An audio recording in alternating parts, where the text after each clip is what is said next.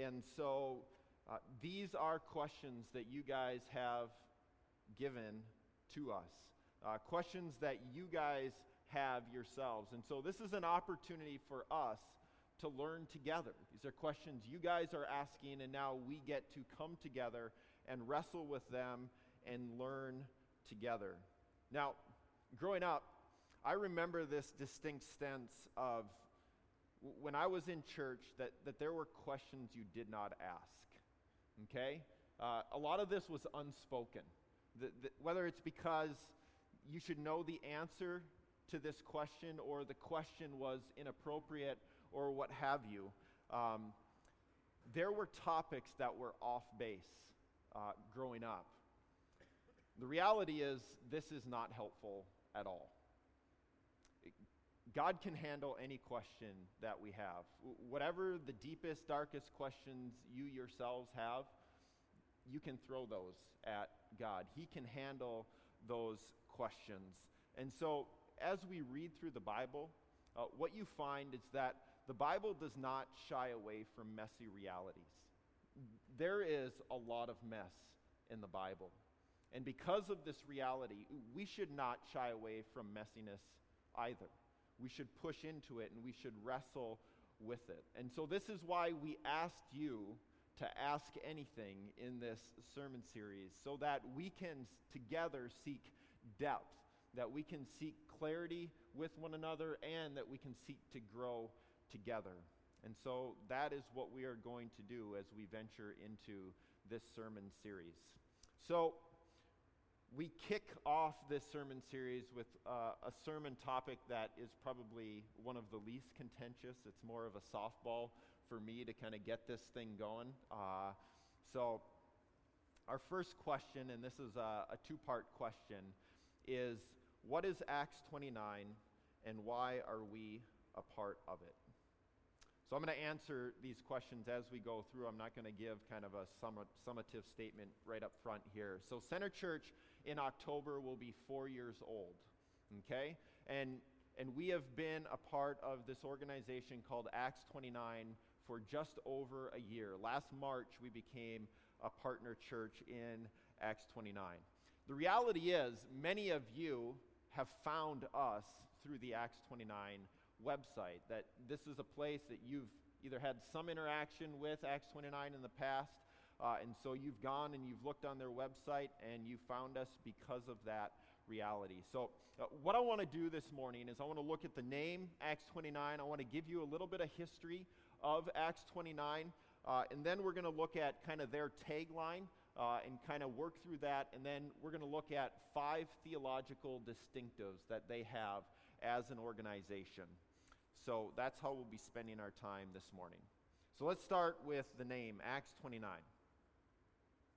In the New Testament, there is a book named Acts, and the book of Acts begins with a number of really powerful events. So we have Jesus ascending to return to his Father. We have an event called Pentecost, where God gives his Holy Spirit so that the Holy Spirit would come and live in people and help guide, instruct, and lead them in life.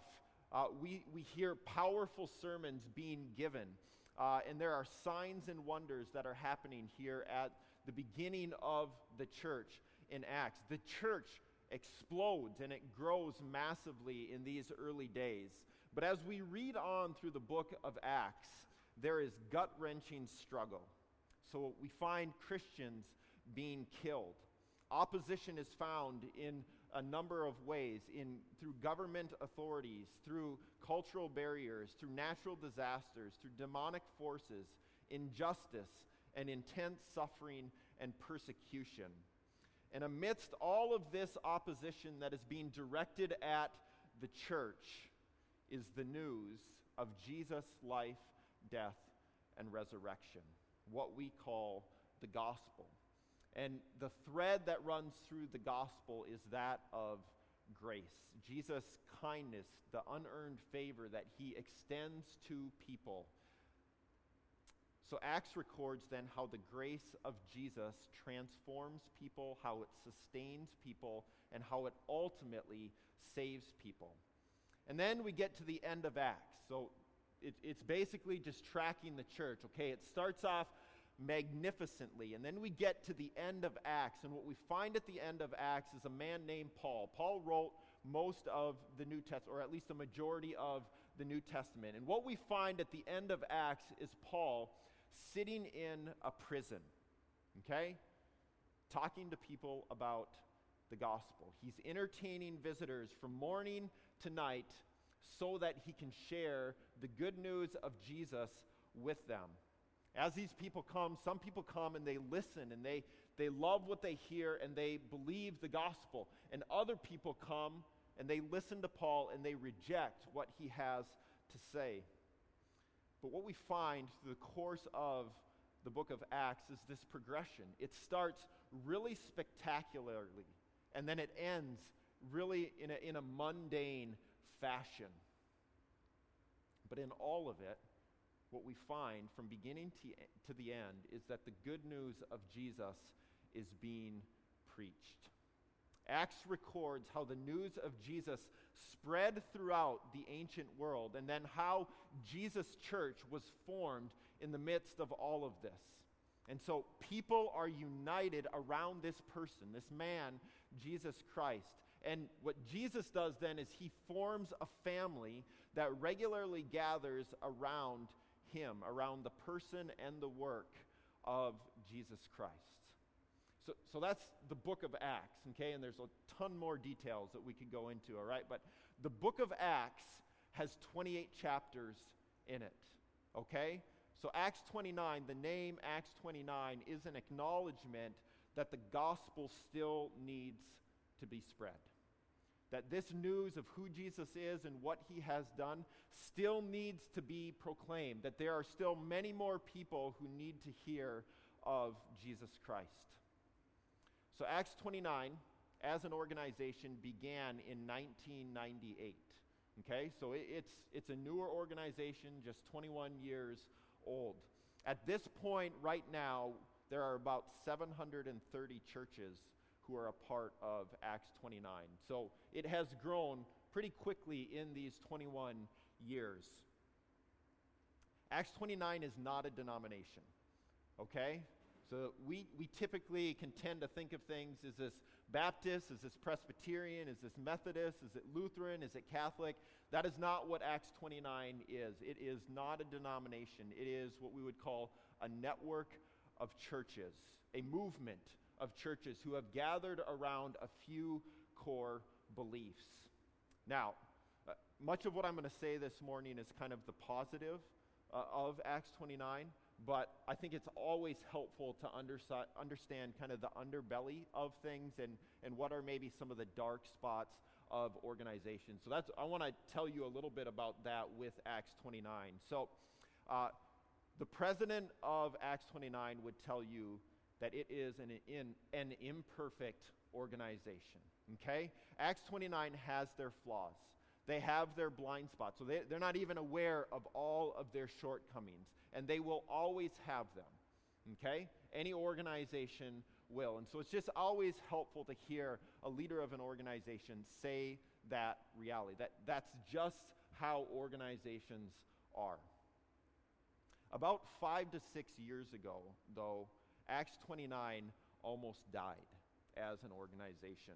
So the leader of the movement at that time was removed for abusive leadership, and his church was the main financial support for Acts 29.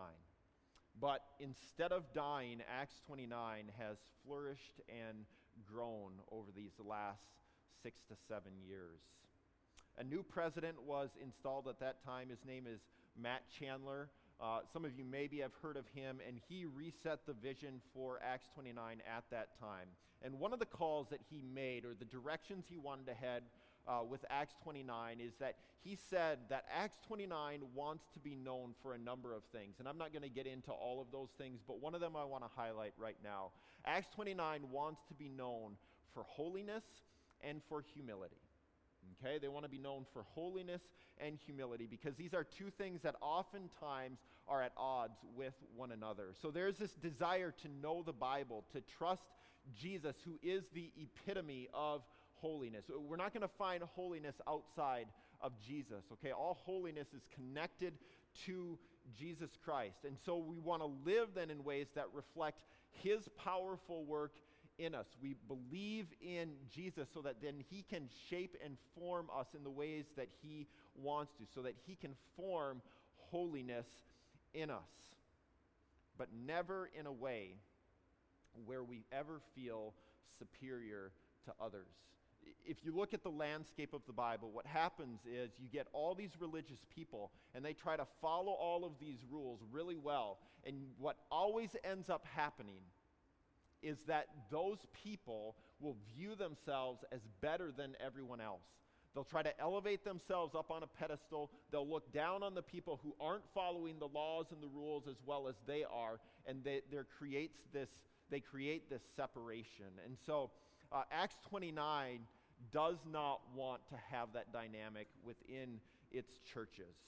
We might believe differently than others, but we always want to do that humbly.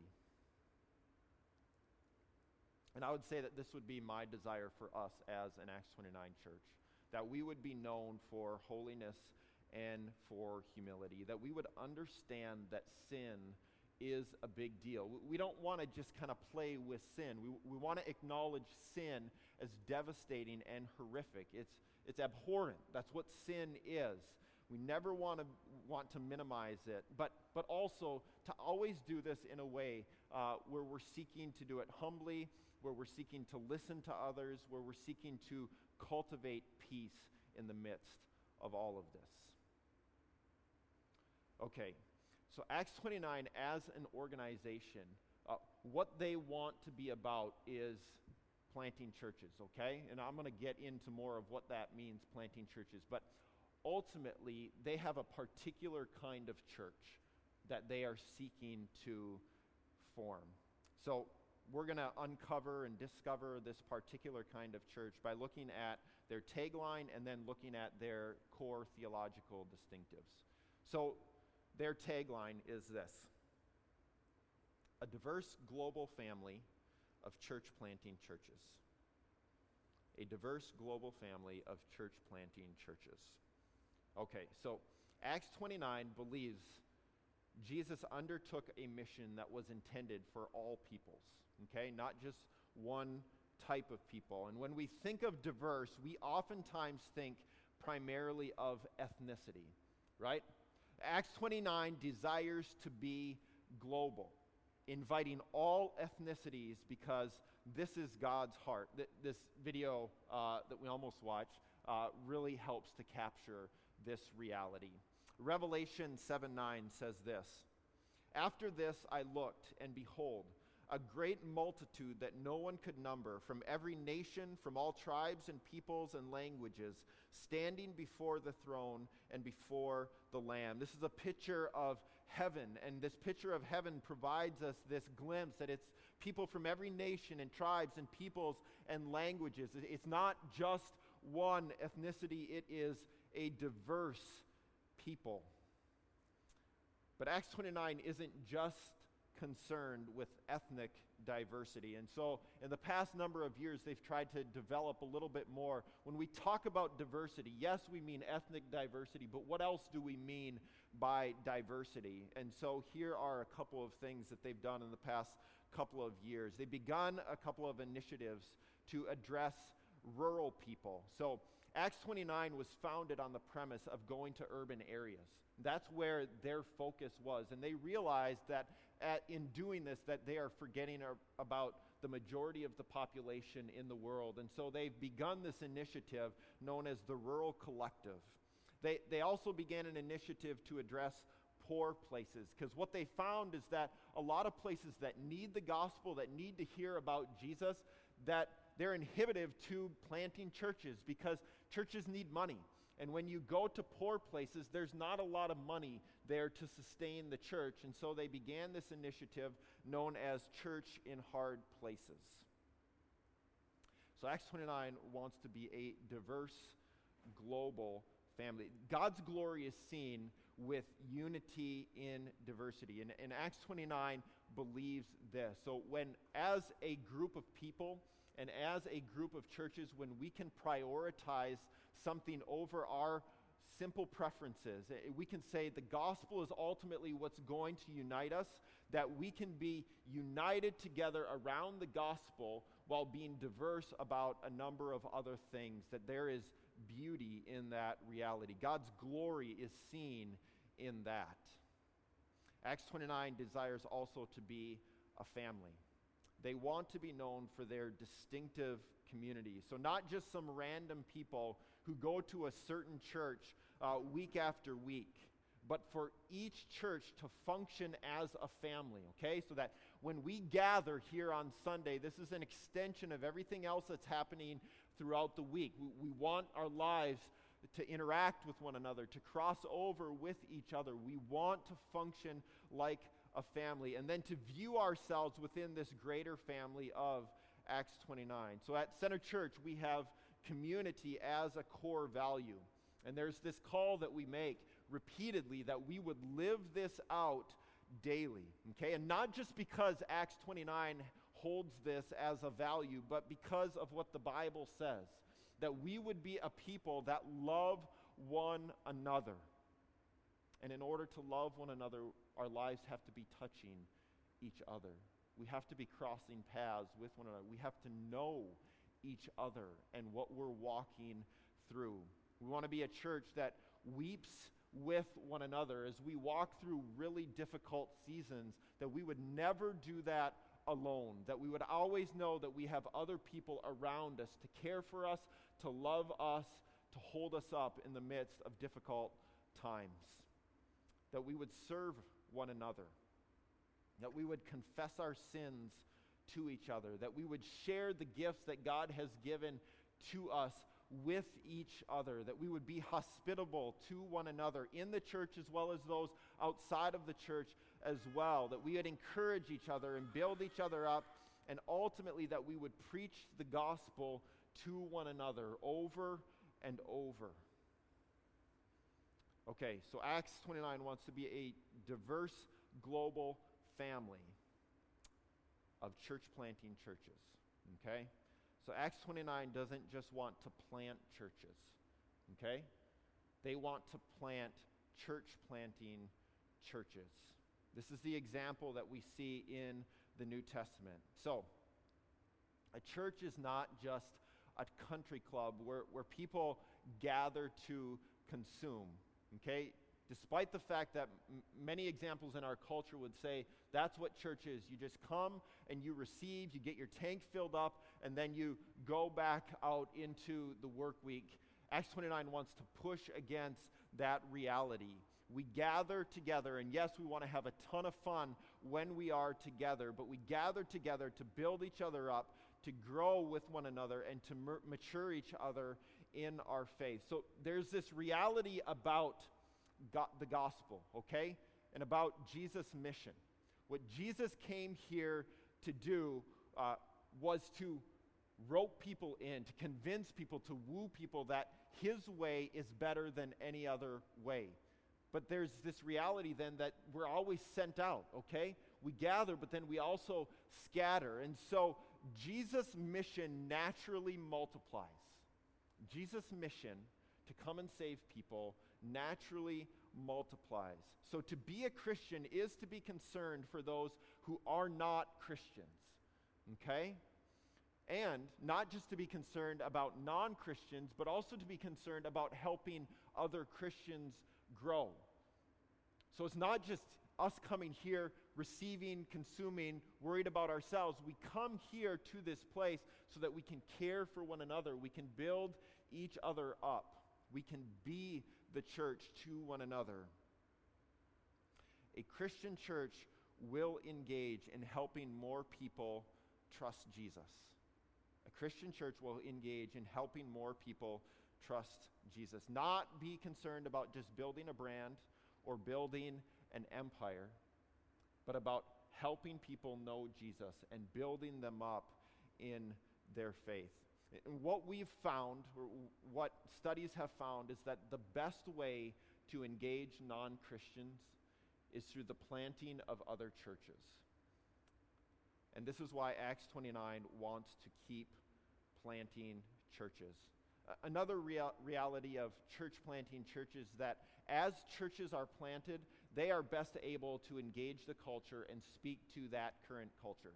The majority of churches, when they are planted, they get stuck in that cultural moment and don't change for the next 40 to 50 years. And so part of being a church planting church, as you would send out other churches, is you're continually having to think about what is the cultural dynamic that we're having to address. What are the questions that the culture is asking at this point in time? And so there's this tendency to have to continually change and address what is going on in culture and answering the questions that culture is asking. And so in being a church planting church, or Acts 29 being an organization where they are wanting to plant church planting churches, they want their churches to understand that the people in those churches need to be the church, okay? It's not just going to church, okay? We don't just do church. We are the church.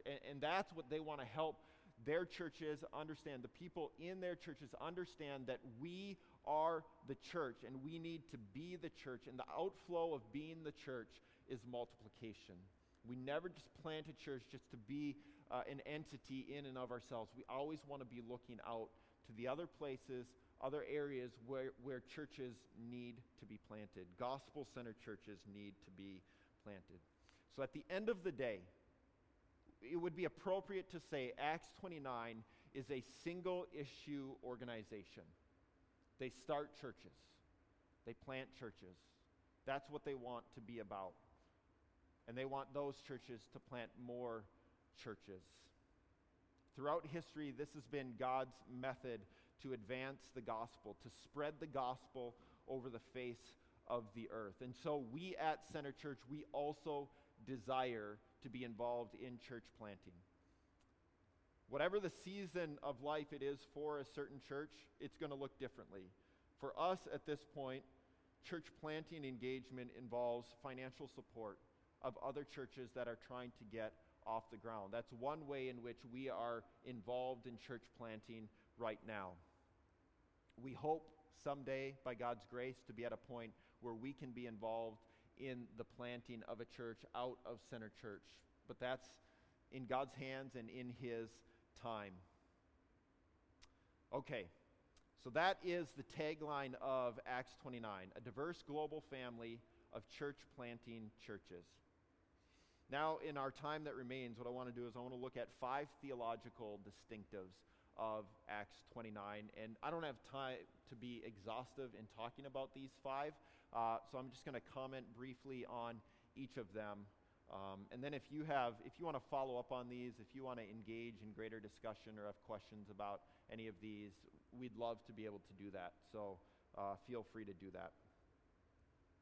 Let me just name these first 5, or these 5 distinctives, and then we'll break them down. So, gospel centrality in all of life, the sovereignty of God in saving sinners, dependence upon the Holy Spirit for life and ministry, equality of male and female with the principle of male servant leadership, and the fact that the church is the primary mission strategy. All right.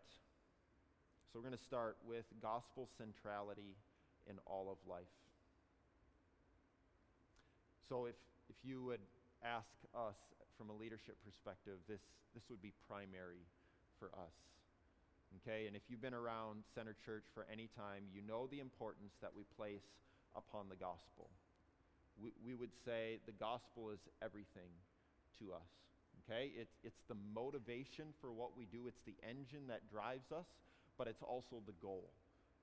So it's what's pushing us, but it's also what's on the horizon.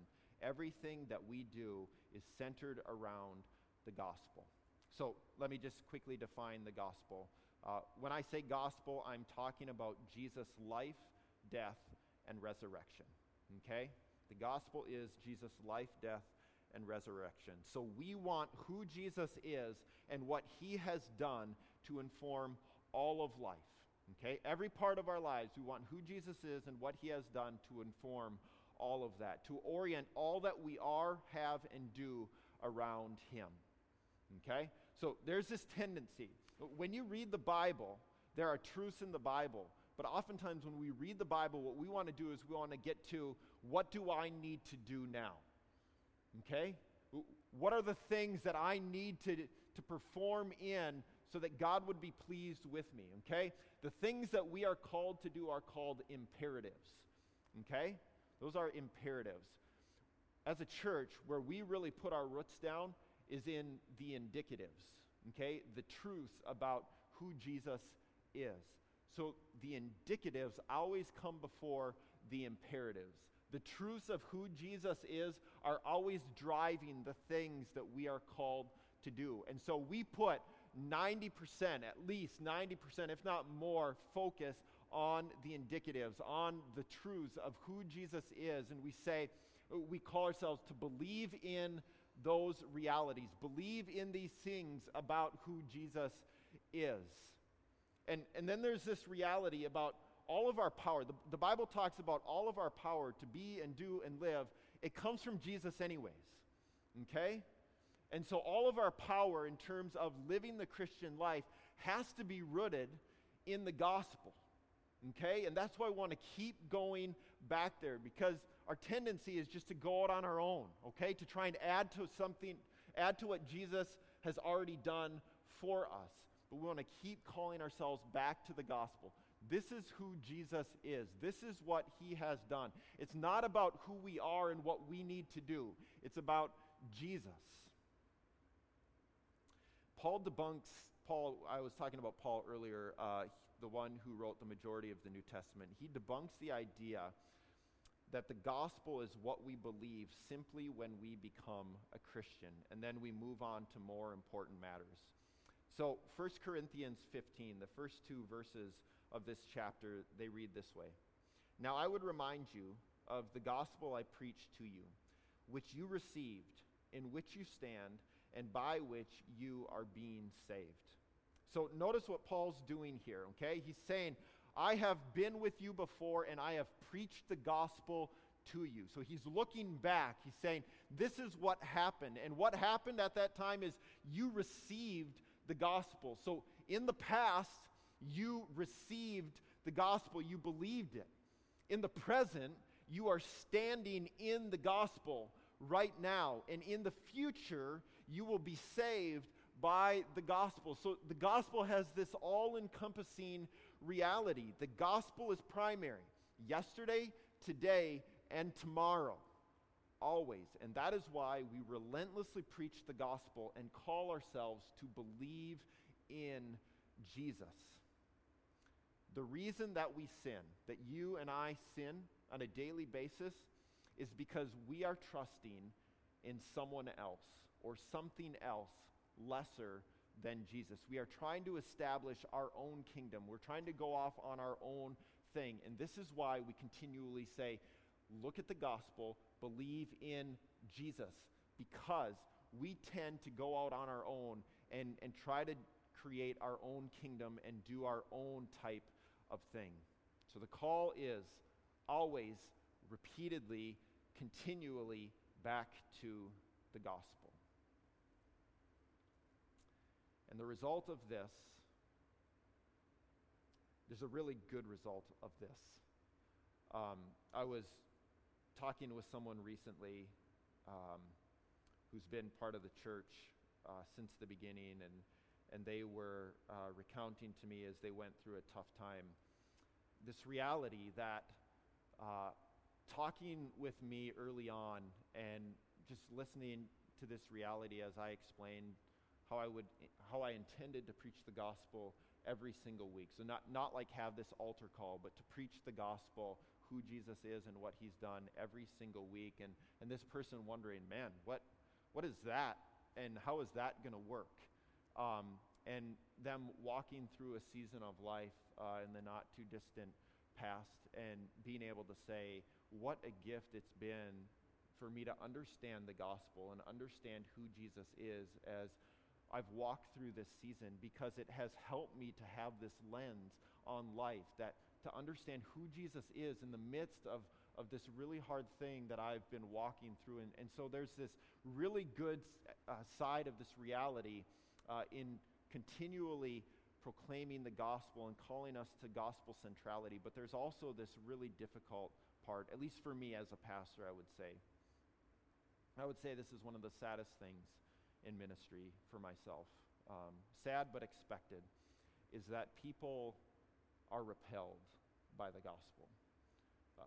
What I have heard from some people, and I've heard this at the church that we were sent out of as well, and talking with their lead pastor, he encounters this regularly.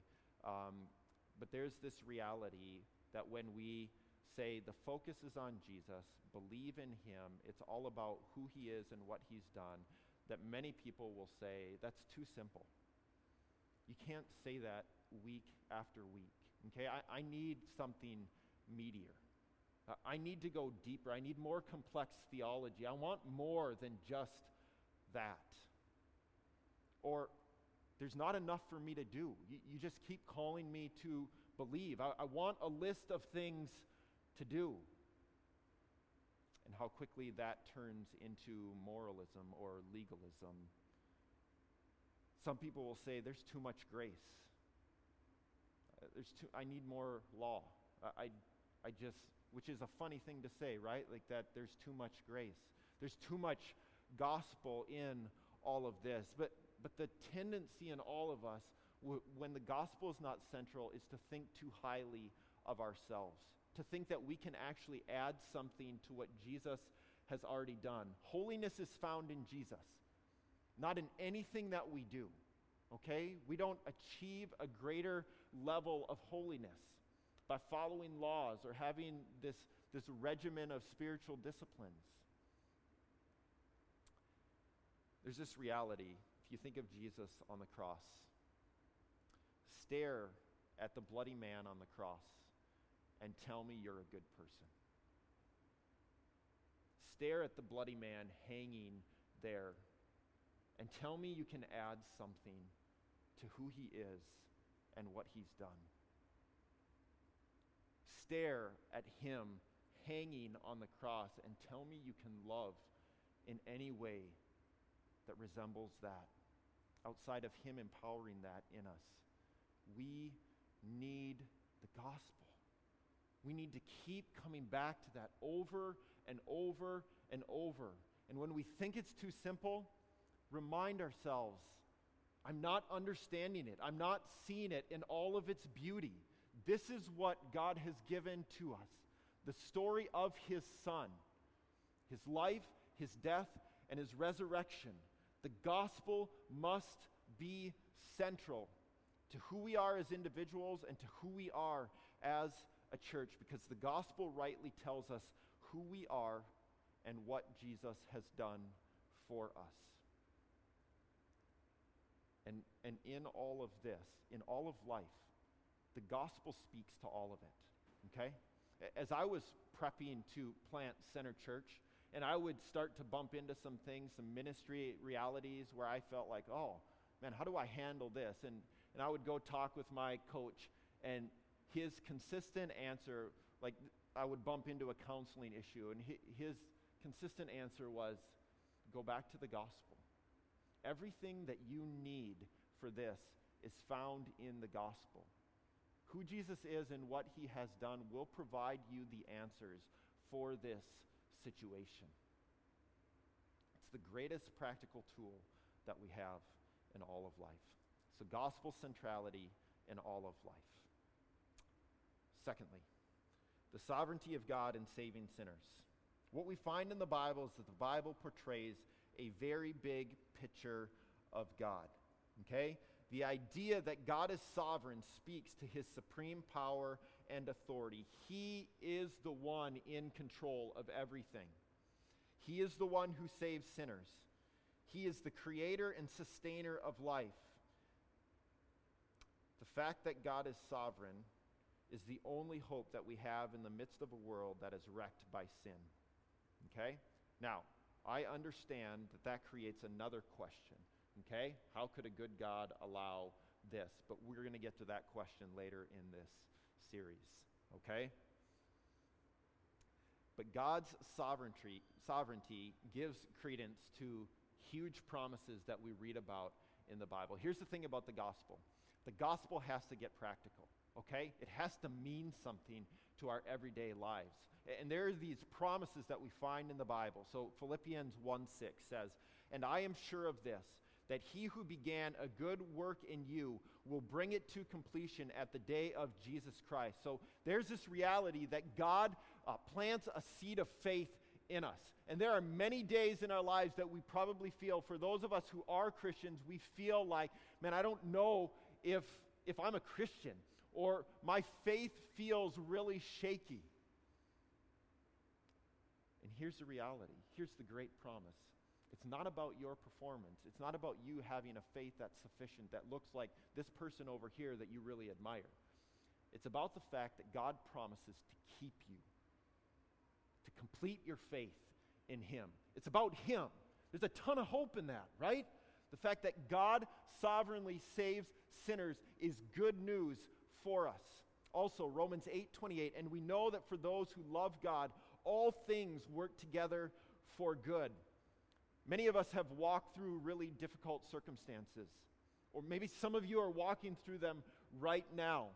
And the promise that God gives to us is that whatever we walk through, that He will take that and He will use that for the good of those who love Him. These realities are not possible if God is not in control. These realities are not possible if God is unaware, unable to deal with the things that seem to give us opposition. God is in control. He is sovereign over everything. God comes to us and He saves us. So the sovereignty of God in saving sinners. Third, the work of the Holy Spirit for life and ministry. So when Jesus returned to heaven, He gave the Holy Spirit to come and live within those who profess faith in Jesus. And the Holy Spirit comes to encourage us, to comfort us, to guide us, to convict us of sin, to lead us into truth. We are, as God's people, we are dependent on God's Spirit for all of life and all of ministry. And I know at times we can think like, I need God, like I can handle 90% of things in life, and then maybe the last 10% I need God's help. But the Bible portrays things in such a way that we are completely dependent upon God for everything. And to think otherwise is to think we need less help than Jesus Himself, because Jesus Himself espouses a need for, or a dependence on His Father, okay? We don't want to be in that camp, thinking that we need less help than Jesus Himself. But the Holy Spirit then works in such a way as to give us spiritual gifts, okay? So God gives the Holy Spirit, and when He gives the Holy Spirit, what accompanies the Holy Spirit are certain gifts that He gives to us so that we might bless others, so that we might build others up. And there's been a ton of controversy around the gifts of the Holy Spirit, okay? So what I want to do is I want to read a quote up here from one of the leaders of Acts 29 about Acts 29's stance on this. "We have deliberately and with conscious intent distanced ourselves from two extremes. We have on the one hand distanced ourselves from the extremes of the word of faith, health and wealth nonsense of the far reaches of the so-called charismatic world." And if there's phrases in there you don't understand, shoot me an email, okay? I will walk through those with you and help you understand. "And we have also distanced ourselves from the cynical, angry, dogmatic, spirit-quenching approach to life and ministry at the other end of the spectrum." The idea that God's Spirit has no impact nowadays. That doesn't mean that we're going to try to find some bland balance in the middle. No, what it means is that we are going to be biblically robust and intentional in our pursuit of the experience of the Spirit. Not everybody in Acts 29 agrees on what gifts still operate and how they express themselves. We recognize diversity there, but we do acknowledge their importance and our responsibility to cultivate them. In Luke 4:18, we find Jesus saying this, "The Spirit of the Lord is upon me, to proclaim good news to the poor. He has sent me to proclaim liberty to the captives and recovering of sight to the blind, to set at liberty those who are oppressed." Jesus came and he was dependent upon his Father for God's Spirit to work in him and to work through him, ultimately to proclaim good news to this lost and dying world. And the same goes for us. If we are to be Jesus' church, we are dependent upon God's Spirit to work in us and to work through us so that others might come to a saving belief in Jesus Christ.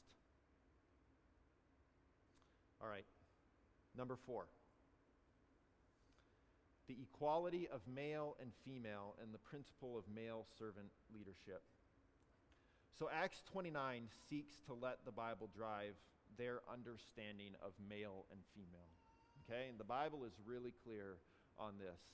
The value of males and females is the same. The worth of males and females, there's no distinction there. Okay? There's no patriarchy. There is this reality that they are on level ground. Every single person is created in God's image. And everybody is given gifts as they put their trust in Jesus and the Holy Spirit comes to live in them. Everyone is given gifts to be exercised within Jesus' church. And so as women have been wrongly pushed aside throughout church history, Acts 29 stands and says this: women are to be encouraged, equipped, and empowered to utilize their gifting in ministry, in service to the church, and through teaching in ways that are consistent with the Bible. And so, in any and every way, Acts 29 wants to affirm the role of women within the church, within the bounds of biblical guidelines. But you'll notice also this affirmation that mentions the principle of male servant leadership. So God has given responsibility to men to lead in their homes and churches in a way that benefits others, that will be a blessing to all those who are touched by their leadership. So to be really explicitly clear here, this call to leadership for certain men never allows for domineering control. Never. It never allows for abuse of any kind. None. It is what we read here as servant leadership. It's servant leadership. So a husband is responsible for the flourishing of his wife. So if a husband or if a wife is in a spot where they are down, out, suffering, whatever that might look like for them, the husband's responsibility is to come alongside her, and I would say come under her, love her, serve her, build her up, lay his life down for his wife. Similarly, in the church context, an overseer, an elder, is responsible for the well-being of the church. They are called to lay their lives down sacrificially for the good of those who are part of the church. So this is a leadership, as I mentioned, that comes under and serves, okay? So often in churches what we found is that leadership is an abuse of authority, and it's someone looking down, domineering, and dictating, okay? True servant leadership finds individuals coming underneath others, laying their lives down for them. This is where that aspect of holiness and humility gets fleshed out as well, right? A humble leader is not going to lash out, is not going to abuse, is not going to oppress or push down in any way. And just to be clear, this is not a comment on ability or capacity. This is not to say that women in certain contexts don't have the ability to lead or don't have the capacity to lead. That's not what's saying this, or what this is saying.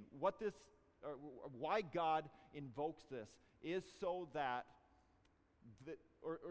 to bless women. Ultimately, that's what this is about. God invokes this so that men would be a blessing to women in this regard. Casey and I, in our home, we've talked about this a little bit, maybe some of the shape that this takes in our house. So if we're sleeping at night and we hear the front door get pushed in and knocked down, right, and someone enters our home, in that moment, I should never be like, baby, you got this one, right? I'm right behind you. You take the lead on this one. I've got your back. That should never happen. Never, ever. And there's a million different ways that can look, okay? My wife is capable, okay? But that would be hateful for me to push her down the steps and say, lead me in this. That would be pure hate for me to do that. It says nothing about her capacity, nothing about her ability. It's about me taking the responsibility, laying my life down for her, and leading in that reality. So this principle of male servant leadership is given to protect and to bless. All right. Lastly, the local church is God's primary mission strategy. So Jesus' church is not just a building. It's not a place we go to feel better about ourselves or to check our spirituality box. A church is intended to be centered on Jesus, which means they'll be focused on what Jesus was focused on, okay? And Jesus had a mission, okay? So mission is not an optional program in the church, but an essential element in the identity of the church. Mission is not an optional program in the church, but an essential element in the identity of the church. Jesus says himself that he came to seek and to save the lost. And for those who are part of Jesus' church, they will go and do likewise. Our lives will be spent seeking and saving lost people, being engaged in that process. And so one practical reality of this is that the primary focus of growth for Acts 29 churches is through conversion, okay? The idea that there are non-Christians who then become Christians. And we would say that about us here at Center Church as well. And I don't say this to say like, oh, we don't want people to come from other churches, or we're gonna bar them or put up a sign outside and say like, if you're coming from another church, don't bother coming. We're not saying that at all. We're saying our primary mechanism of growth is conversion. We want to be about engaging with non-Christian people, giving them the hope and the light of the gospel so that they can cross the line of belief in Jesus. In order to do this, this requires people to engage the culture. It requires us to put ourselves in uncomfortable and at times even inappropriate situations, as Jesus did. The reality is, we find Jesus doing a lot of things that were not socially acceptable, right? Like defending a hooker, okay? But this is who Jesus was. This is what Jesus did. And he's going to call us into some situations that are going to be messy. They're not going to be clean cut for us all the time. But if we have a missional mindset, we know that whatever darkness we find ourselves in, that we can bring the light of the gospel into it. So Acts 29 prioritizes the call to mission. And here's the reality. Without it, churches will die. Churches will die. So this idea of living on mission, this is the primary way in which we as a church grow. And we will live or die on this reality, putting our eggs in this basket, okay? We're not going to throw thousands and thousands of dollars at advertising, though we're also not saying we'd never do advertising either. So we're not saying that's purely evil. So don't hear me say that.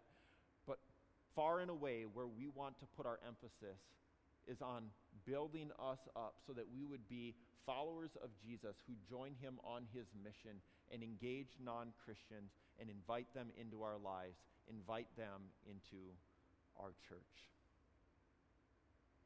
Okay. So with all of that said, why are we a part of Acts 29? And I would say for all of the aforementioned reasons. For all of those things that have just been stated, that is why we are part of Acts 29. But there's a number of other things as well. There's a cultural piece. Many people who have been in Acts 29 churches, when they come to another Acts 29 church, they feel the similarity in those churches. Acts 29 has done a really good job of creating a distinct culture in their churches.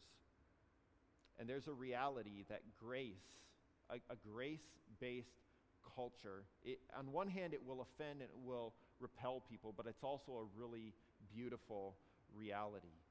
So the way in which we see some of that, the grace-based culture here at Center Church, is we have people across, I can say this because I know this, but across a broad political spectrum, okay? But the reality is, when we centralize the gospel, when we rally around that and gather around the gospel, those other things are merely preferences, okay? We don't need to be dogmatic about open-handed issues, okay? We centralize around the gospel. And what dictates how we lead is the grace in which Jesus has extended to us, that we would then extend that to others. And it creates this beautiful mosaic where people who are very different come together, they love one another, and they serve each other because of the gospel. And when we centralize the gospel, we display Jesus. We display his work, and it is an astounding beauty. A couple of other things here. Acts 29 has provided their churches a ton of freedom for cultural innovation and engagement. And so this is something that we want to do. That there are not a lot of restrictions in terms of how can we move towards a lost world. If you look at a lot of the cultural touch points that are around us, you can see hints of the gospel or yearnings for the gospel in our culture all the time. It's everywhere. It's just learning to be able to see that within our culture and learning how to look at these cultural touch points through the lens of the gospel and then translating that for people. So we want to be engaged with our culture. Okay, so some people, Acts 29 would talk about being theologically conservative, but culturally liberal. And I know conservative and liberal have a lot of baggage to them, right? But the idea is that we are people who love the Bible, but because we understand the gospel, we understand there's a ton of freedom in how we go and move towards a lost world, how we engage them, how we can go to their turf, not just ask them and expect them to come to our turf, but we go to them. Because Acts 29 has such an emphasis on multiplication, there's also this aspect of training, okay? We want to be a church that are seeking to train others up.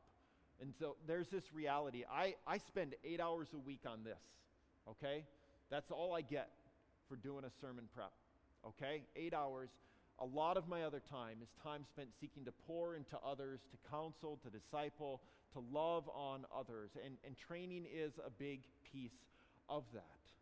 And so we as a church, because we desire to someday be more engaged in church planting and multiplication, we want to invest hours and money and time in training all of you up. There's also this reality of networking and camaraderie and family within Acts 29 that I have been really blessed with, and I hope that as our relationship with Acts 29 deepens more and more, that more of you will be able to experience as well. And then just two last things. This is from a personal standpoint. Why are we a part of Center Church, or a part of Acts 29? Acts 29 places a pretty large emphasis on the health of marriages of lead pastors. And so they have poured into Casey and I. They have loved and cared for us in some substantial ways.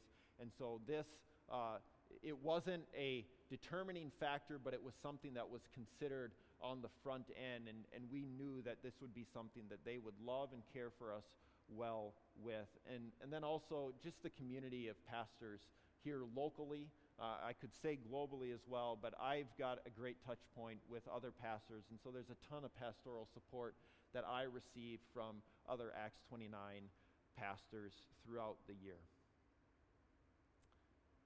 So that is what is Acts 29 and why are we a part of it. If you guys have questions, comments, you want to engage or interact on any of this or other aspects of it, I'd love to do that.